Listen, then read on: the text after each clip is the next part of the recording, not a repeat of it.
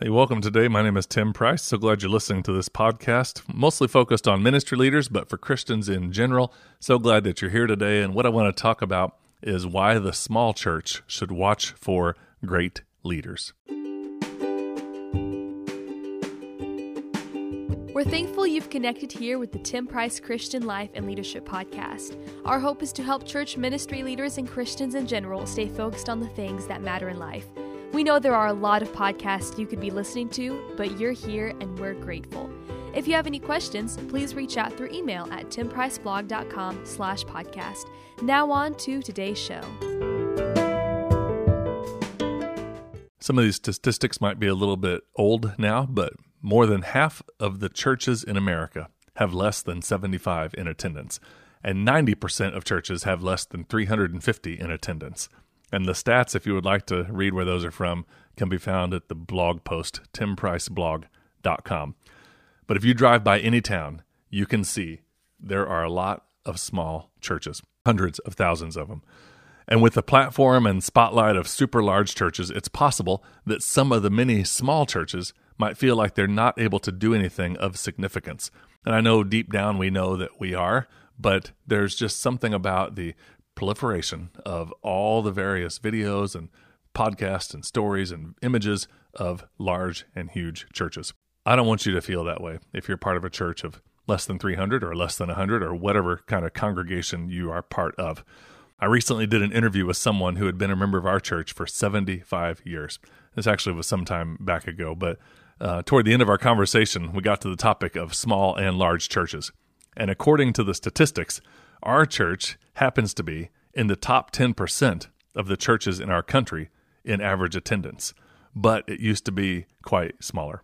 So as we talked, this longtime member mentions and quoted a verse from memory, from Scripture, Micah 5:2, and the verse says, "But you, O Bethlehem Ephrathah, you are only a small village among all the people of Judah, yet a ruler of Israel will come from you, one whose origins are from the distant past." Well, the Old Testament passage is rich with meaning, but in the context that this church member was talking about, he was basically saying, out of the smallest came the most amazing thing. From the smallest of clans in Judah came the King of the world.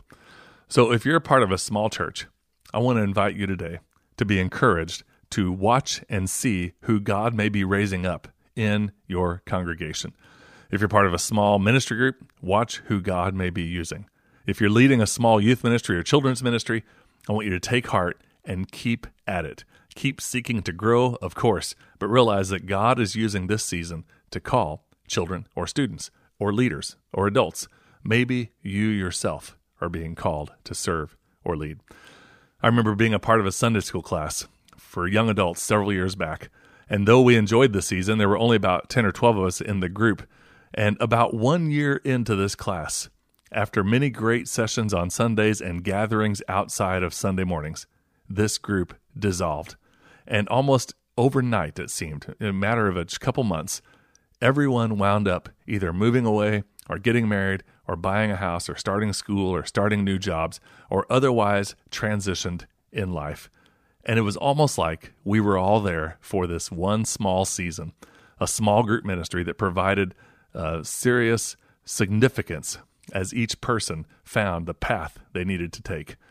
So it was just a tiny little group. I still remember the group meeting in a small space in our church, and out of that group, everybody was sent. And I love this scripture verse that sits on my desk. "Do not despise these small beginnings, for the Lord rejoices to see the work begin." Zechariah 4:10. So if you're a part of what you consider to be a small church, here's some encouragement for you. Watch who God might be working on.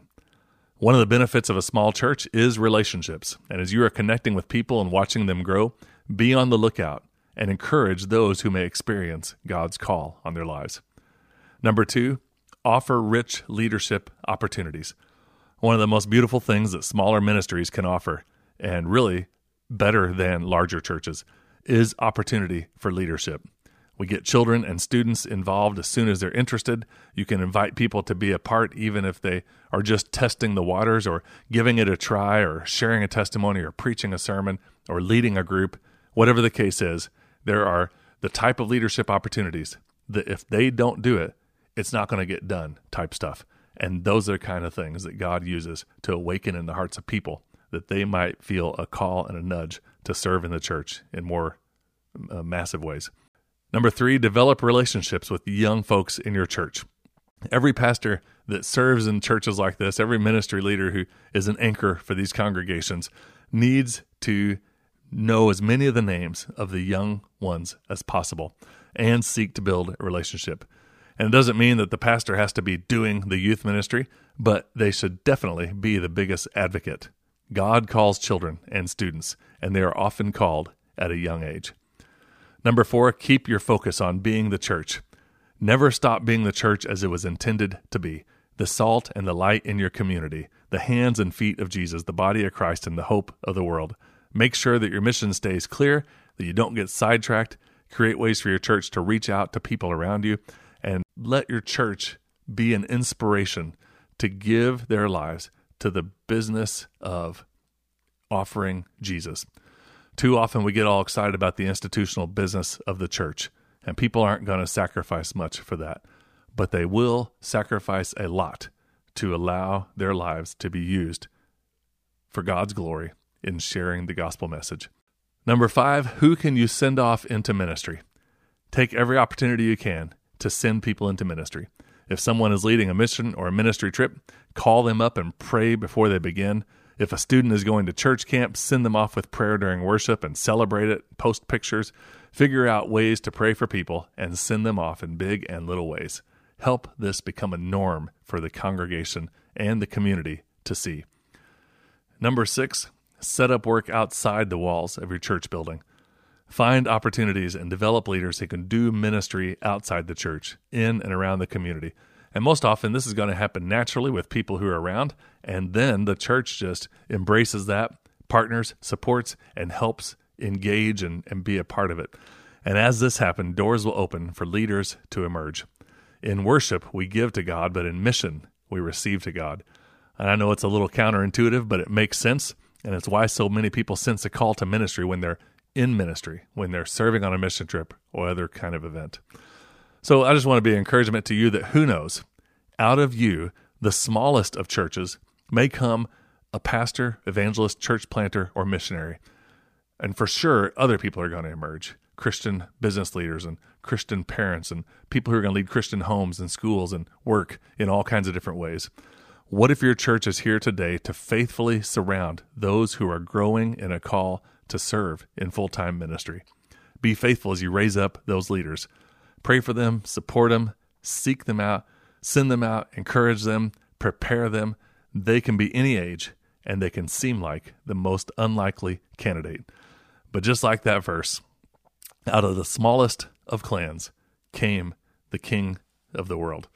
I love the fact that every church has a purpose, and we all have this opportunity, whether you're 30 or 40 people or whether you're 25,000 people.